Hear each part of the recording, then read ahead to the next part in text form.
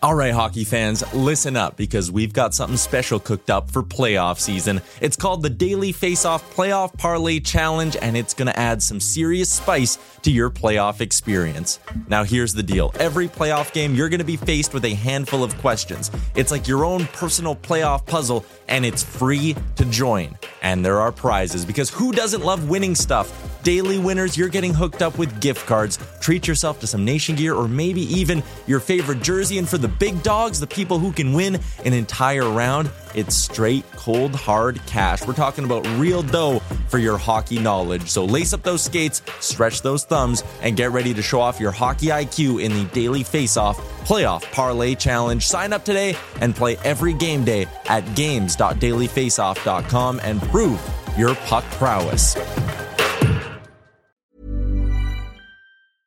I'm Sandra, and I'm just the professional your small business was looking for. But you didn't hire me because you didn't use LinkedIn Jobs. LinkedIn has professionals you can't find anywhere else, including those who aren't actively looking for a new job, but might be open to the perfect role, like me. In a given month, over 70% of LinkedIn users don't visit other leading job sites. So if you're not looking on LinkedIn, you'll miss out on great candidates like Sandra. Start hiring professionals like a professional. Post your free job on linkedin.com/people today. Burrow is a furniture company known for timeless design and thoughtful construction and free shipping, and that extends to their outdoor collection.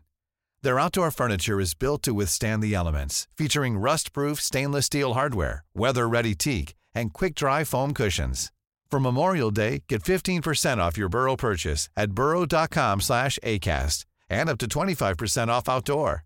That's up to 25% off outdoor furniture at burrow.com/acast.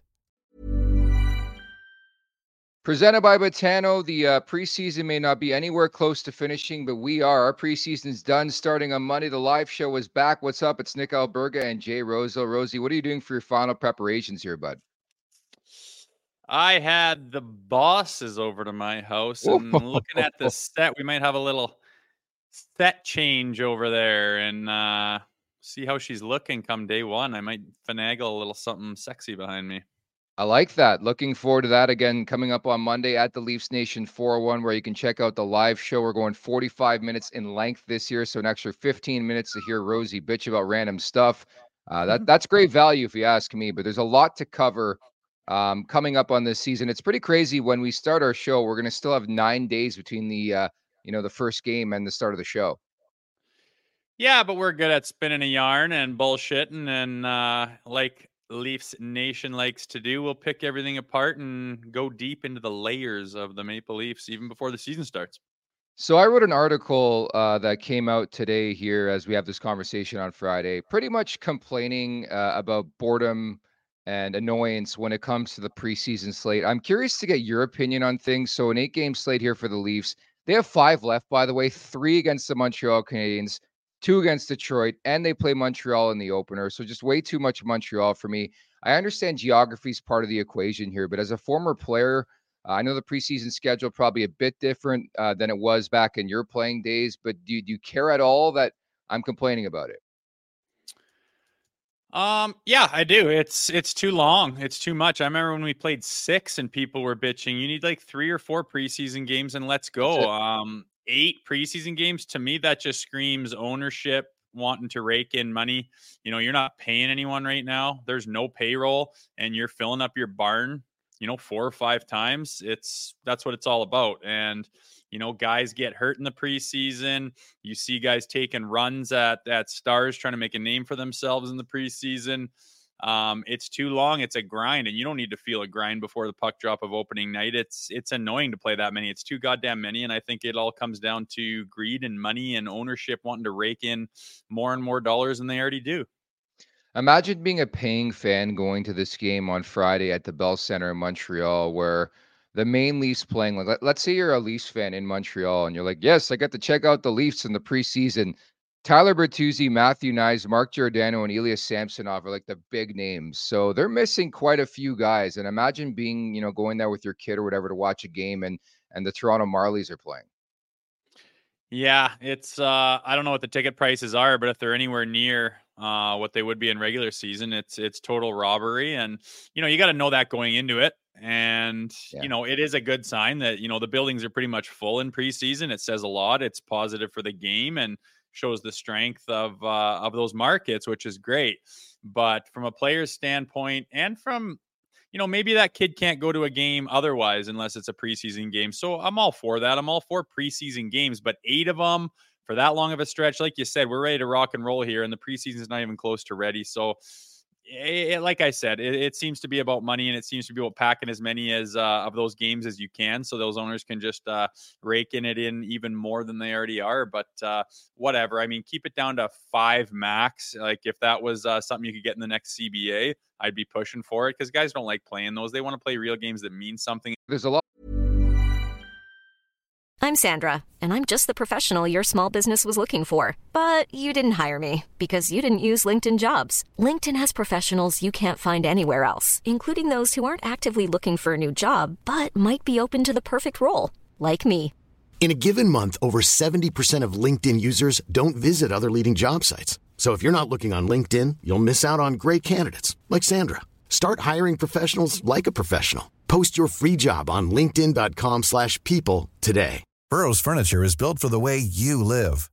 From ensuring easy assembly and disassembly to honoring highly requested new colors for their award-winning seating, they always have their customers in mind. Their modular seating is made out of durable materials to last and grow with you. And with Burrow, you always get fast, free shipping. Get up to 60% off during Burrow's Memorial Day sale at burrow.com/ACAST. That's burrow.com/ACAST. burrow.com/ACAST. Since 2013, Bombas has donated over 100 million socks, underwear, and T-shirts to those facing homelessness. If we counted those on air, this ad would last over 1,157 days. But if we counted the time it takes to make a donation possible, it would take just a few clicks. Because every time you make a purchase, Bombas donates an item to someone who needs it. Go to bombas.com/ACAST and use code ACAST for 20% off your first purchase. That's bombas.com/ACAST, code ACAST. A lot of roster battles in training camp. And again, you could subscribe at the Leafs Nation 401. We'll start with maybe the bigger one. And again, a lot of this depends on Calle Jarnkrok's health. Hasn't played so far here as we have this conversation in the preseason. But Nick Robertson or Noah Gregor, that seems to be the big conversation in terms of the one final roster spot. Pontus Holmberg's involved, Bobby McMahon as well. How do you see this one playing out? It depends. It depends on where that spot is, right? It's that classic. Are you going to shove a player in a spot that he's not that kind of player? I feel like Robertson and Gregor are different types of players. If it's that fourth line spot somewhere, it's Noah Gregor to me. He's the guy that can skate and, play that energy role and get in there on the forecheck and do the things that you want out of your energy lines. And I think Nick Robertson is, more of a skill player and a playmaker. And if he's not showing skill and making plays at a high enough level where he can be at least on that third line, then I never like it when you put a skill type of player into a checking role, an energy role, and you expect him to change his entire game that he's been playing his entire life. It never works out. And for that reason, if you're looking to fill that, somewhere on that fourth line, it's got to be Noah Gregor. They're different players. And I think depending on what you're looking for out of that spot, you got to go with the player that suits it best. Yeah, as mentioned, there are so many moving parts, right? Like, let's say Calle Jarnkrok can't go to start the year. I think it makes more sense, obviously, to roster Robertson and Gregor. And the thing with Gregor is that you got to give him a contract as well. And Brandon Pridham's got to be hard at work trying to figure out the salary cap situation. But I think your assessment's bang on. Like, I don't know if Nick Robertson's going to be best suited to play in the bottom six. Like, the only way it makes sense for me is if he plays in the top six in a scoring type role as opposed to like a checking type role. Like, I know the numbering has changed with lines in recent seasons, but I think it's got to make sense for Robertson. Whereas like Gregor, it will make sense because they need guys like that in the bottom six. No?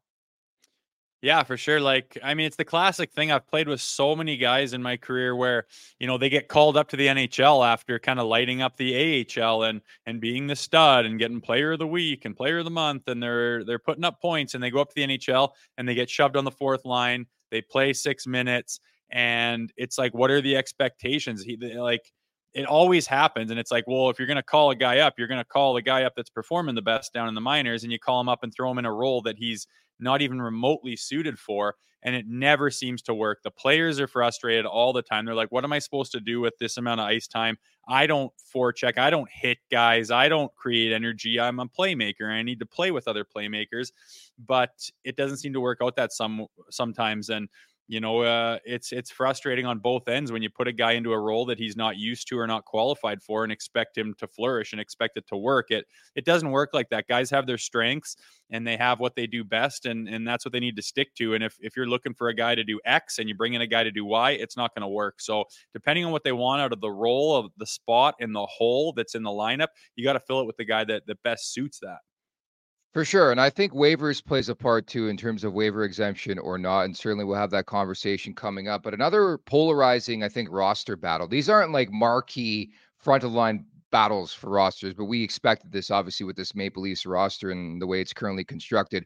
But how about Connor Timmins? Have yourself a night. Kraft Hockeyville gets 2 goals and 2 assists and suddenly back on the map. He got 2 assists in the opener, although I didn't think he was good. I thought he was clunky skating wise, made some bad decisions, but game 2, much better. So the conversation starts again. And again, very similar to the forward battle where Kelly Yarncroke's banged up. John Klingberg's now day-to-day, right? Pulled for precautionary reasons on Wednesday. So who knows if he's at full health for the start of the season. We're still roughly 2 weeks away from that. But it might ultimately, Rosie, come down to how they play out the roster, how many guys they can truly go with in this cap world, whether it's 20 or 22 or whatever it is. But I think it could come down to Connor Timmins or Simon Benoit, who's yet to play a game for these guys. Yeah, and those two are interesting, man. You put them side by side, they're like exactly the same size. They are literally exactly the same age. They were born a day apart, September 18th and Crazy. 19th, 90, whatever. They're 25 years old.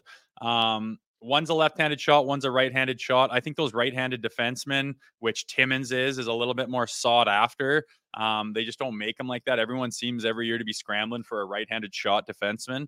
But with Timmins stepping up and putting some points on the board and getting on the score sheet, it helps his cause. But if they can't make a decision and they're truly like mono, especially when they're so closely aligned with when you look at them side by side, I don't think that we're capable of making that assessment. I think that if you're the powers that be at the Toronto Maple Leafs, if you can't judge a player based on his play and they're that close, I would go down to the intangibles. Who carries themselves better? Who has the most confidence? Whose work ethic is better? Who's doing all the right things as a professional? Who gels with the guys in the locker room more? Who's more easily coachable? Like those intangible things that you don't see unless you're on the hockey team itself. I would start to take those into pretty serious account. If you can't wrap your head around an obvious pick for a spot, bring those things into play, which you should be anyway, and figure out which guy you're going to go with. That could be easily the deciding factor. Those things are certainly important. And I imagine when you dig deep into those layers, you're going to start to find one that rises above the other. Yeah, definitely. And I think conventional wisdom suggests they're going to go with 7 defensemen and 14 forwards. If you can squeeze 21 in, like that makes the most sense. I think when trying to quantify if it's going to be Timmins or Benoit, I don't think it's going to be both for starters. I think if you were to ask me who's likelier to make their way through waivers than the other, it's probably Benoit. But I'm not even sure about that because he probably has a bit more NHL experience. But Connor Timmins shoots right. And I think he has games like the preseason where he gets 4 points and people start to wonder if maybe he's turned the corner from his days, in Arizona especially. But like, don't forget, way back when in Colorado, he was a highly touted prospect. And I just wonder if a guy like Timmins goes on waivers, all they need is one team to say, you know what, this guy's a reclamation project. We can figure it out. Very similar to what the Leafs did last year. Yeah, it's interesting when guys go on waivers, like guys don't get picked up that often. This time of the year, you're usually trying to trim down. And if you sneak them through at the same time that a lot of other teams trim down and you get a whole bunch of guys on waivers for 24 hours at the same time, you can squeak a guy through. But like you said, the points you just mentioned, there's reasons for him to get scooped up. Yeah, Benoit's got a little bit more experience, but the right-handed shot of Timmins is a little bit more desirable. So it'll be interesting to see what happens. Personally, I don't take a lot of stock into the Klingberg thing right now. Like we talked about to start the show, these exhibition games, they add up and they're a drag on the players. And when you're not used to playing, NHL almost quality minutes and competition out there, the body starts to bark back a little bit. And if the numbers are crunched a certain way and Klingberg's seeing like, holy smokes, I thought I was going to play 3 of these and I'm slated for 5 or 6, a little phantom groin injury might come out of the woodworks and say, hey, I need a little breather. And this time of year, I don't put a ton of stock into those day-to-day injuries because some of those veterans are they can justify pulling the chute pretty easily. So we'll see what happens and monitor that. But it's a close race no matter how you spin it with those two. I love the route you elected to go with a phantom injury because he's a veteran and he's not trying to figure out his career again. I know what you're saying, but I think there's a bit of concern there, but certainly there is depth, I would say, built up on the back end for the Maple Leafs. And I'm very curious to see how that battle plays out between Timmins and Benoit. And we've yet to see Benoit in a game. Again, he started off slow with a bit of an nagging injury to start camp. And I want to see him in game action. I probably think that's the best way the Leafs would describe it, is like we want to see him play, no? Yeah, get him in there. I mean, you're not going to have a clear-cut decision on anything if you're not seeing them play, some sort of quality minutes in, a series of games, at least 2 of them to see where you're at. And then if you do that, I think you're going to find that one's speaking to you a little bit more than the other. But it's this time of year where the brass has always got tough decisions to make, and that's on the players to make their decisions tough. If they think a guy is going to be there and someone else starts to really push at the last minute, it's going to make it tough on the guys upstairs. So that's the player's job, and it's up to one of them to make themselves shine a little bit more and make that decision less difficult on the guys to say, hey, there's our guy right there. He just proved it. It's great. They're going to see a lot of Benoit against the Montreal Canadiens because, as mentioned, they just play Montreal and they play Detroit. That's it. That's all for the preseason. 3 against the Habs, 2 against Detroit to wrap things up in this 8-game slate. Man, like the Atlantic Division is wide open. I'm sure you saw the news on Thursday. Sort of came out of nowhere. Well, it did. Andrei Vasilevsky done for approximately 2 months after undergoing back surgery. Number 1, that's massive news for the division. Number 2, I'm not sure how Tampa recovers from this. Like, this guy's an all-world netminder, arguably the top goaltender on the planet.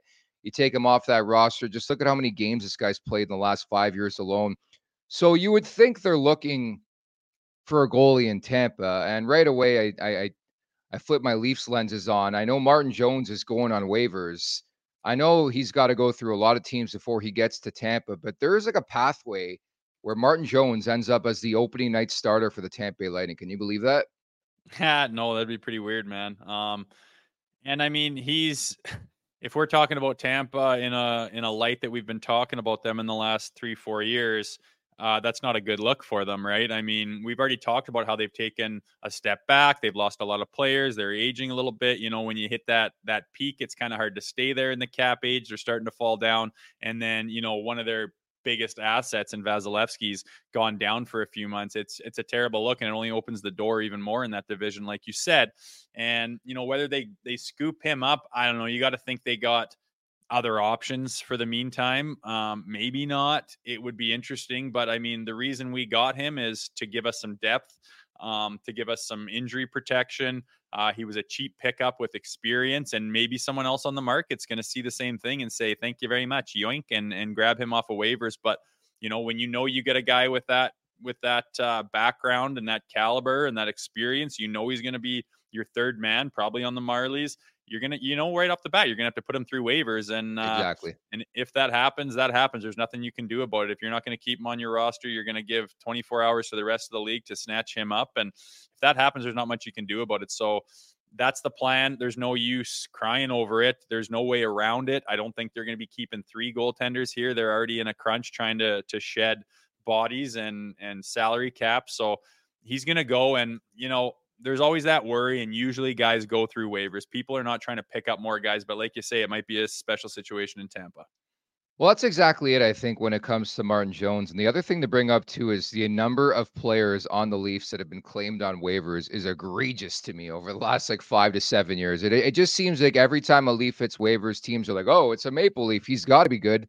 Let's pick him up. But I think with Jones, when they made that signing, I think it was August 9th, we came on and said, you know what, this is great. It's good for, security and insulation and all that, playing behind the two guys. But like, is it likely Martin Jones is a member of the Toronto Maple Leafs past opening night?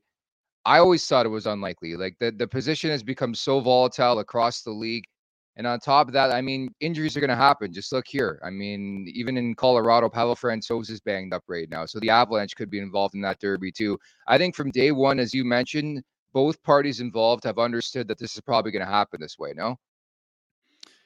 Yeah, I mean, in a perfect world, you just put him in the minors, keep him fresh, and yank him up when and if there's an injury. And I mean, to get both your goaltenders through 82 games without a single injury is tough. You look at last year, injuries galore. Obviously, Matt Murray was part of that equation with a terrible history of injuries, but I believe Sammy went down for a couple of weeks there too. And yeah, it's tough to get through those, 7-8 months of grinding, of traveling, of giving it, everything that it takes to compete in the NHL, especially when you're a team that is making a push.